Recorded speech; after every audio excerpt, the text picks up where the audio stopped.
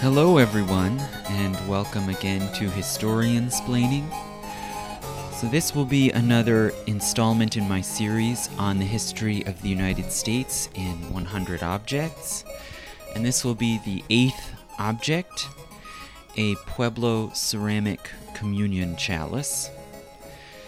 So this particular object, it's a piece of pottery, and it was found at an ancestral Jemez Pueblo called Giusewa in what's today New Mexico.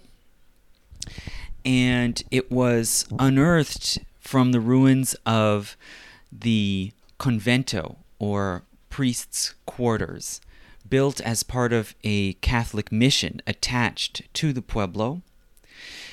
It is an example of Jemez-style black on white pottery, so white stoneware with black hand-applied decoration. It was found at the site in 1937 in the convento, as I said, and based on where it was found and the structure and the layer it was deposited in, it was probably made and used for a short time and discarded between 1598 and sometime in the early 1600s, right? So I listed it as circa 1600, but this mission that the convento was part of was created in 1598. So it might have been created right when those missionaries first arrived or not long after, and it could have been discarded anywhere as late as 1659, but probably earlier than that.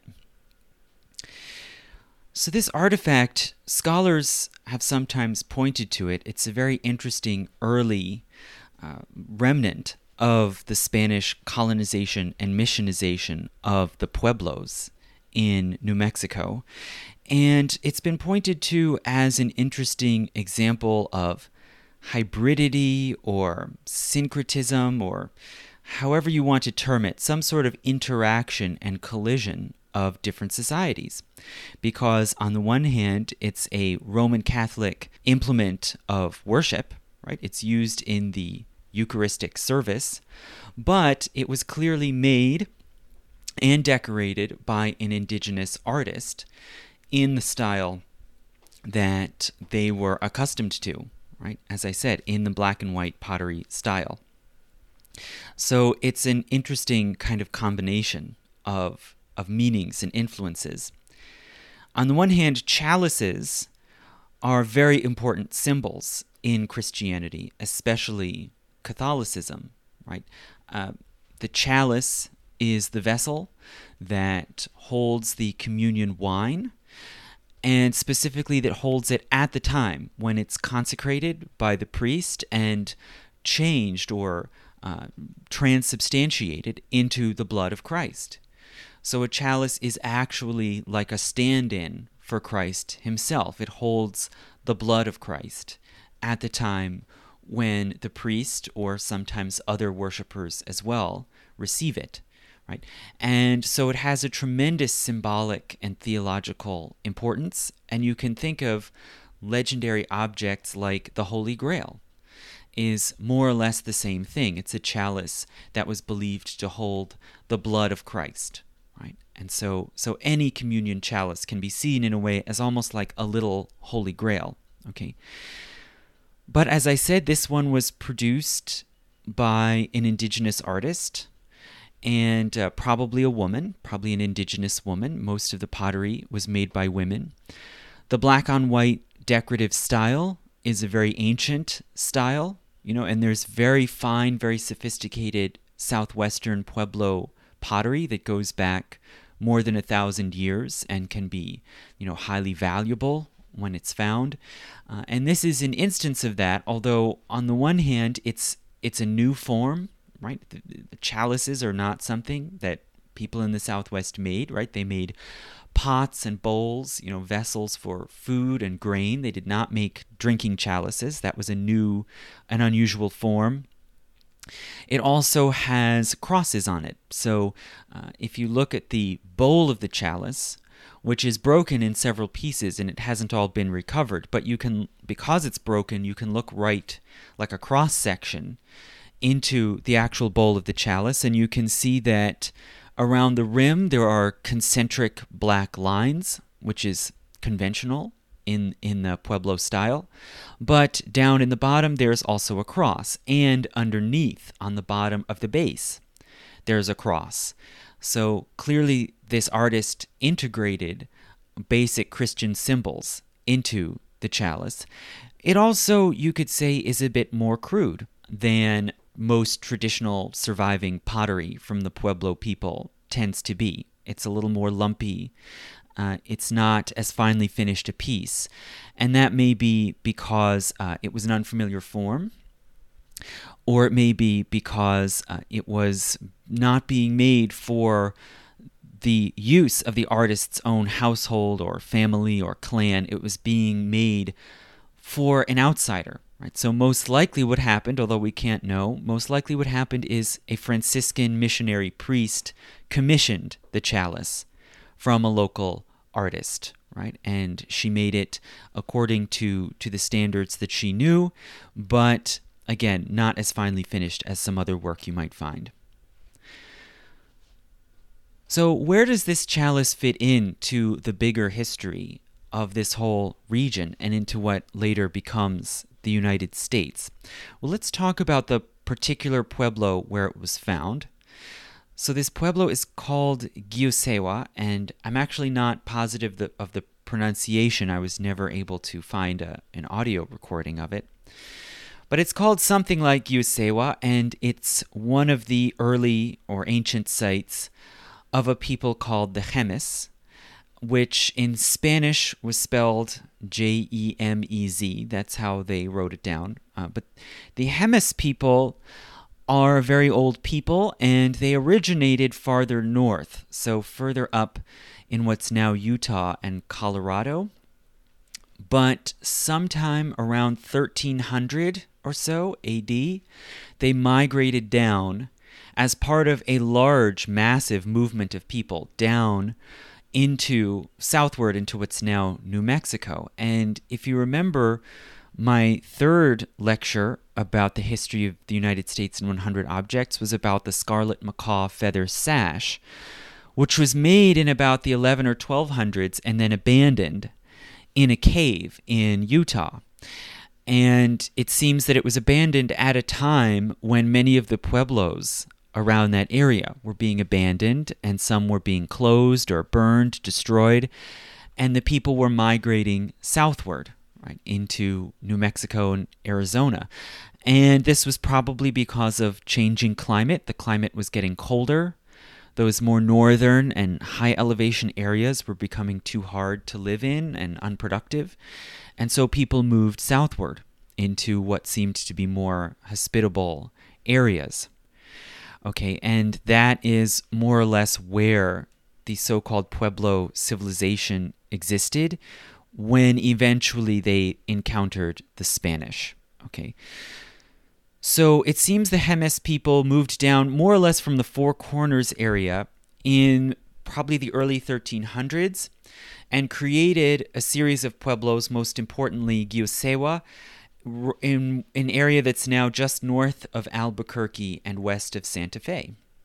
And it was that particular pueblo was probably founded around 1450. So it was already more than 100 years old at the time when the Jemez people first began to encounter the Spanish. And the first Spanish incursion into this whole area was Coronado's expedition, and then others were followed little by little, trading, exploring, and then missionizing. And the first permanent Franciscan Spanish missions were set up in what they called New Mexico, in this area inhabited by the Pueblos, in 1598. And one particular Franciscan missionary, Alonso de Lugo, set up a mission specifically at Giusewa, probably alone, possibly with one or two compatriots, in 1598, and sort of initially lived off of the generosity and hospitality of the people of that pueblo. But as tended to happen with Spanish missionaries, little by little, the missionaries exerted more control and tried to take more and more power over the food supply, and using that leverage tried to gain sort of the upper hand, control the society, and Catholicize them. Okay, so at the time when the Spanish first came into this region, which, as I said, was in the 1500s, there were about 100 pueblos in this area, in what's now New Mexico and Arizona. And these pueblos were multivarious, right? They didn't all speak the same language. They didn't all have the same gods. There were Zuni and Hopi and Jemez and others. It seems that at that time there were probably 7 different languages spoken at the different pueblos, and they didn't see themselves as part of any kind of larger unit. There was no ruler or empire. There was no shared religion or written language. It was a collection of different societies, and pueblo is simply the Spanish word meaning village or town. That's the Spanish word that they applied to these villages that were mostly built of large adobe structures, right? So they could be quite monumental, and some had thousands of people, but each one was pretty separate, and they didn't necessarily have that much to do with each other. And so this was a very, very promising mission field for the Spanish. If they could manage to plant missionaries at these towns, they might be able to convert significant numbers of people at one fell swoop. And there was fairly little risk of pushback, right? There was no great capital, there was no great emperor or army to fight back and even to sort of negotiate with them as equals, as sometimes happened in some other American empires. They were individually separate and hence could be easier targets, right? So Alonso de Lugo was established at Giuseiwa by 1598, and then for a while he lived in just a small quarters called a convento and had maybe a small chapel for worship and a few ritual implements for Christian worship. Later in 1621, he and his supporters, including other missionaries and Indians, built large missionary buildings, a sizable church, a bigger convento, and they were becoming a serious, powerful presence in the pueblo. And so it's possible that this particular chalice maybe was still there at this time, or maybe it had already been discarded and replaced with something more sophisticated, something more finely made, or something from Europe or Mexico. Maybe a silver chalice, maybe something with artwork or inlay. So probably this chalice we're talking about comes from the earliest period, right? But still, it's very symbolically important, and chalices specifically would continue to be very important and meaningful objects in all the rest of the history of the pueblos, and I'll talk about why, right? So from 1621 till about 1630, it seemed that the church and mission in Giuseiwa were growing and gaining success, gaining converts, becoming a major force, much as many other missions at different pueblos were also gaining in power and followers. It seems that the church at Giuseiwa had a large, unusual octagonal tower, which still stands, and also was richly decorated with frescoes, probably in a Spanish Baroque style, more or less, and those do not survive. However, around 1630, things got more complicated, and it seems that there were occasional small revolts and skirmishes. Several priests were killed at Giuseiwa in 1631, and resistance grew so intense that eventually the Spanish mission simply withdrew in 1639. And this again happened separately, but more or less in parallel with what was going on at many other pueblos. So it seems that similarly through the 1630s, there was growing conflict and resistance as more of the leaders and elites of the various pueblos grew more and more wary and skeptical of the Spanish and started to see them as more of a threat. And we don't know much in detail about how and why these conflicts broke out because the pueblos didn't, as I said, didn't have a written language. But in 1639, the Spanish, centered at their provincial capital at Santa Fe, decided that the situation was too volatile and they pulled their missionaries out of the various outlying sites and withdrew them into Santa Fe and housed many of them actually at the fortified governor's palace in Santa Fe, which still stands.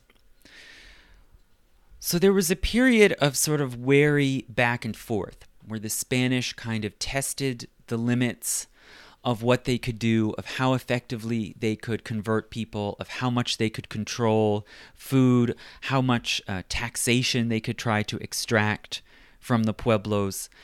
And this volatile back and forth continued through the 1640s, 50s, 60s, and 70s. And by 1680, the Spanish had reasserted or tried to reassert control over much of the region, right? And was more and more trying to turn it into a centrally controlled province connected to Mexico, right? And they were using this name for it, Nuevo Mexico, New Mexico.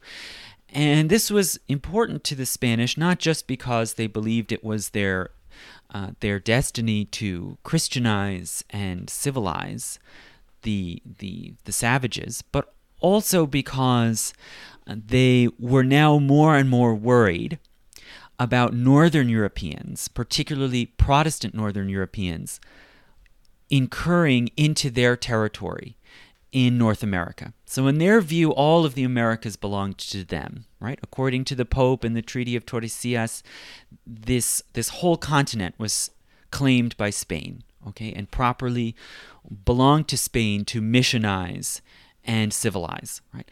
But now the Northern Europeans, first French Protestants at the Fort Caroline episode that I mentioned when I talked about Florida, right, in History of the United States in 100 Objects number 6 about the Bronze Cannon. The French Protestants first led the way in trying to take control and colonize areas of North America that the Spanish had not occupied. And then that was followed up very dramatically by the English and the Dutch, who now had a whole chain of colonies along the Atlantic coast that were moving and expanding little by little into the continent. So Spain was now very worried and felt tremendous pressure to stake an effective claim and to really control territory in the interior of the continent, both to maintain the legitimacy of their claim and also as a buffer to protect Mexico, which was by far bigger and more powerful and more important than the sort of small outposts farther north, right? So New Mexico was a buffer to protect Mexico in part. So Spain is really becoming more aggressive as they are pressed on their northern frontiers. And this leads eventually to a breaking point. So a lot of what the Spanish felt they had to combat in order to both spread Christianity and enforce their control over the pueblos was the sort of priestly elite, the kind of class of shamans who performed rituals, often using ritual masks and other objects, in which they communicated with the dead, with ancestors, with gods. And these rituals tended to be performed in sort of sacred underground chambers, usually circular underground windowless chambers in which people could engage in fasting, prayer, reflection, also ceremonies involving music and masks in which they might communicate with gods and spirits or even take on the personas of gods and spirits. So the people who performed these rituals formed a kind of shamanic caste, and they were, of course, the most direct competitors for the Catholic missionaries. And more, the Spanish condemned these ceremonies and these shamans as idolaters, or more and more through the course of the 1600s condemned them as demonic and devil worshippers. Right? So they attacked the kivas, right, the rooms where these rituals took place, and when they could, they also imprisoned, punished, humiliated these shaman priests. And at one point in the year 1680, they rounded up a large number of these shaman priests, executed, I believe, 4 of them, if I remember correctly, and others punished by whipping or public humiliation, trying one way or another to suppress these traditions of worship in the pueblos. And in this roundup in 1680, there was in particular one man who was called Popé. And Popé, it seems, after he was released from Spanish custody, he sort of fled northward to the Taos Pueblo, which is a very large pueblo that still exists, and it was one of the northernmost. It was the northernmost large pueblo, so the farthest away from the centers of Spanish authority. And while Popé was in a kiva, right, going through this process of spiritual cleansing and prayer, he had a vision of 3 gods. And these 3 gods spoke to him and told him their names, and their names actually are recorded because one of the participants in the uprising that soon followed was captured by the Spanish, and he gave an account. He gave at least one account to the Spanish of how this uprising started, of what the inspiration was and what they were up to. And so we know that these 3 gods presented themselves to Popé. They told him their names, and they were Aztec names. And they told Popé that they were visiting him, but that they were soon going to travel underground to Lake Copala, which is a lake down in Mexico, which, according to Aztec myth, is the place where the Aztec people originated. So it seems that he was taking some sort of inspiration or power from the Aztecs and their gods, their history. These gods apparently, reportedly had fire coming out of their fingertips and other extremities, right? So they were frightening and powerful. And they told him what to do. They said, take a piece of cord and tie a long series of knots in it, and then send runners out to all the different pueblos carrying this knotted cord.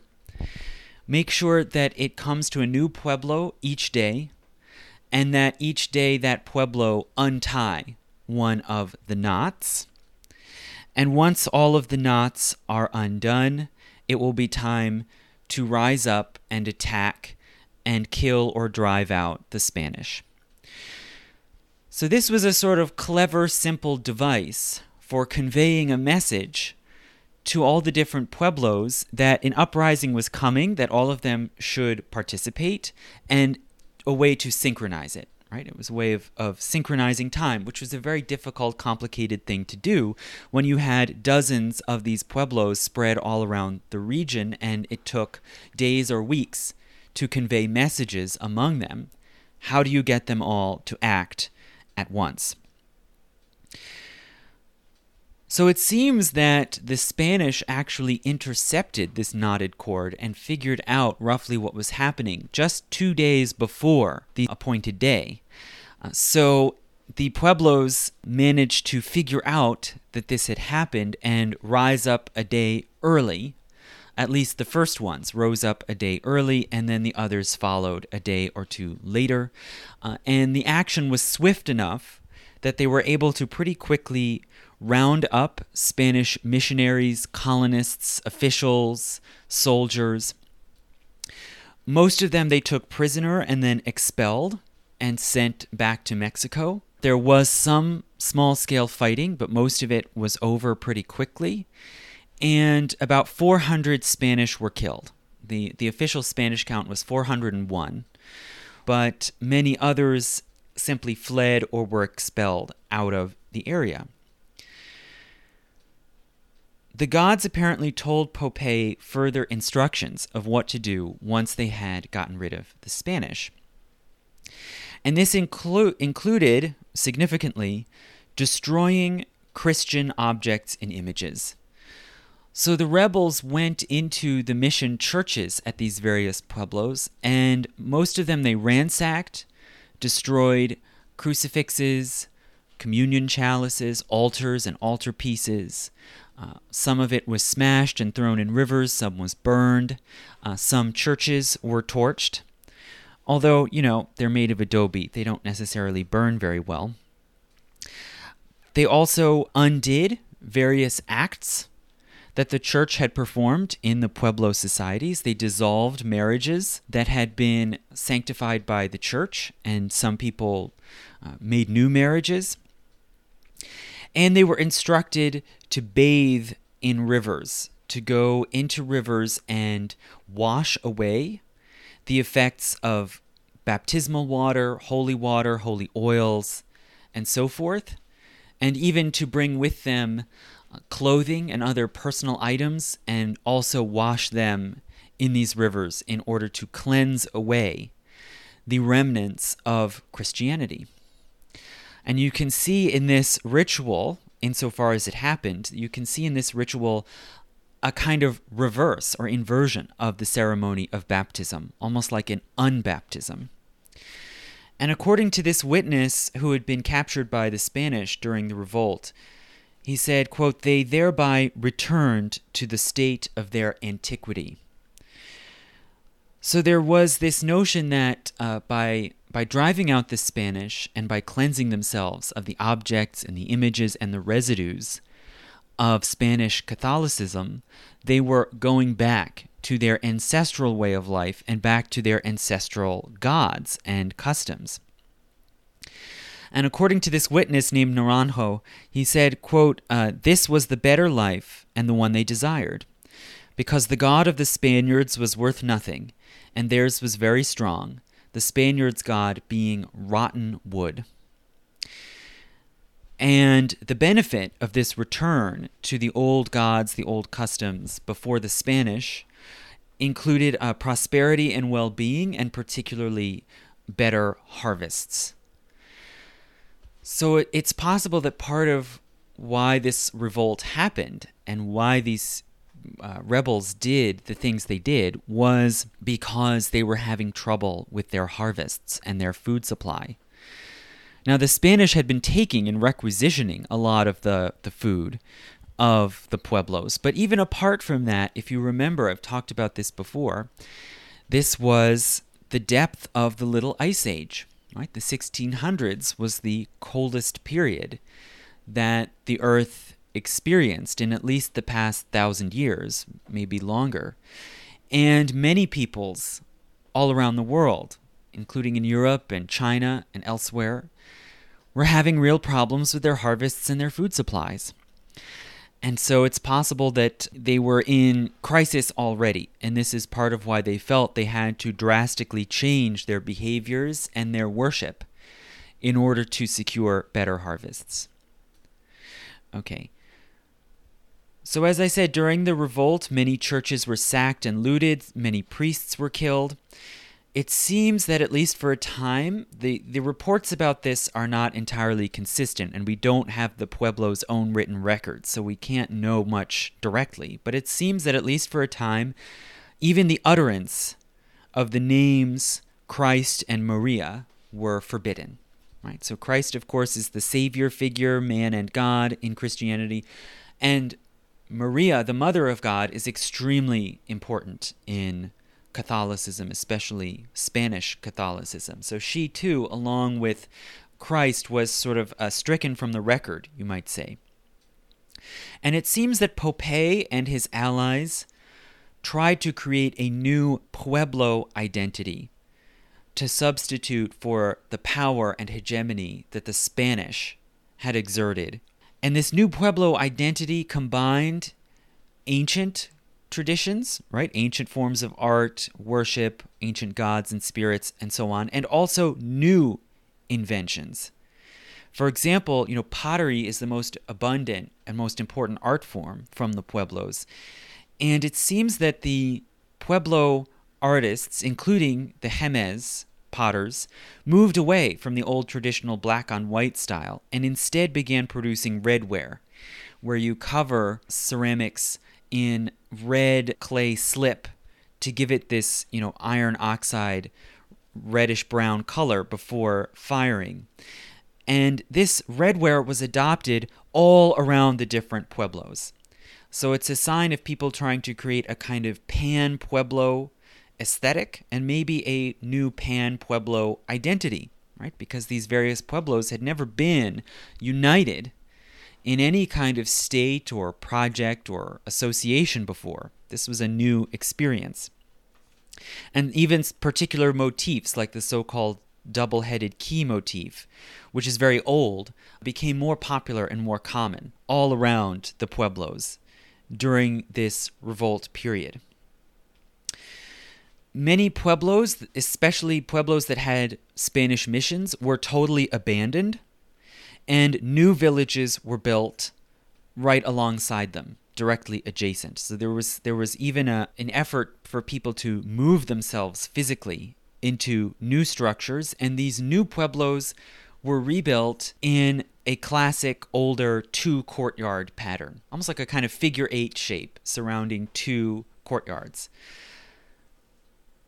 Now, these new pueblos were built in a traditional, very old style, including transport by ladders, roof openings into rooms, and even in Santa Fe, after the Spanish were besieged and had to surrender Santa Fe, the Pueblo rebels took over the governor's palace and remodeled it with these traditional elements, closing up side doorways, creating roof.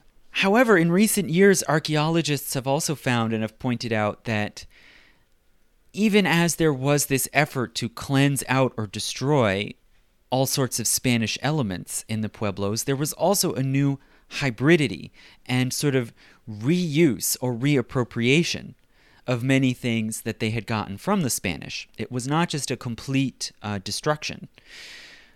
Rather, the new pueblos, when they were built, they also incorporated corner fireplaces, which is a European custom, some of them running water and indoor plumbing.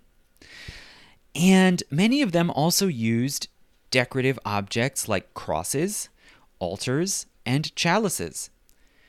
They clearly were not all destroyed, but many of them actually instead were collected and put in new places and given new uses and new meanings. There was a sort of reappropriation and reinterpretation of these things. And one of the leaders of the revolt, Katiti, reportedly actually collected communion chalices in his home. It's also ironic, as one historian pointed out, that if you look at the report from Naranjo, he says, Pope promised great new harvests of maize and squash and so on, and also melons. You will have great harvests of watermelons and cantaloupes, and those were European crops that had been brought by the Spanish.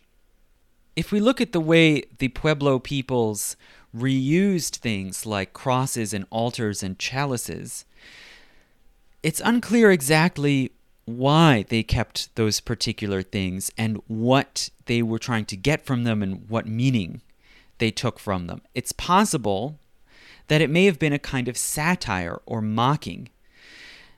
There's actually an account from one Spanish report of Pueblo rebels burning a mission church, and as they destroyed it, mockingly reciting prayers, Spanish prayers. There's also a report that just after their victory, the rebel leaders Popé and Katiti held a public victory feast that parodied the Spanish, that sort of imitated them mockingly. And chalices played a very important role in this mocking feast, and reportedly Popé at one point took up a chalice and toasted to the health of his ally Katiti and said, quote, "To your paternal reverence's health." And Katiti replied, "Here's to your lordship's health, Sir Governor." So they may have been kind of mocking the sort of inflated titles and absurd ceremonies of the Spanish as they proclaimed their victory. Did they do this purely as a big joke? Or maybe did they believe that they were also kind of borrowing the power, channeling the power of the Spanish people, appropriating it in their own hands in much the same way that it seems the shaman priests would do when they communed with gods and spirits in their kivas? There was this notion that by imitating, by putting on the mask, literally or figuratively, of a spirit, a god, an ancestor, you were somehow borrowing their power. So it may be one or the other or both of these may be the reason why they kept many of these things. And there's a particularly odd story as well that in some form is reflected both in the Spanish records and in indigenous oral history, where it seems a lot of Spanish Catholicism survived in some form, at least in some pueblos. So according to Diego de Vargas, he arrived at the Zuni Pueblo in 1692 with the intention of putting down the rebel leadership and reimposing Spanish control. So the period of Pueblo independence lasted for at least 12 years, from 1680 to 1692, when these pueblos were basically self-governing under this new rebel leadership, led particularly by Popé. The Spanish slowly started to make forays back into what they called New Mexico, trying to counter this revolt and reimpose Spanish control with the help of about 1,000 or so troops from Spain.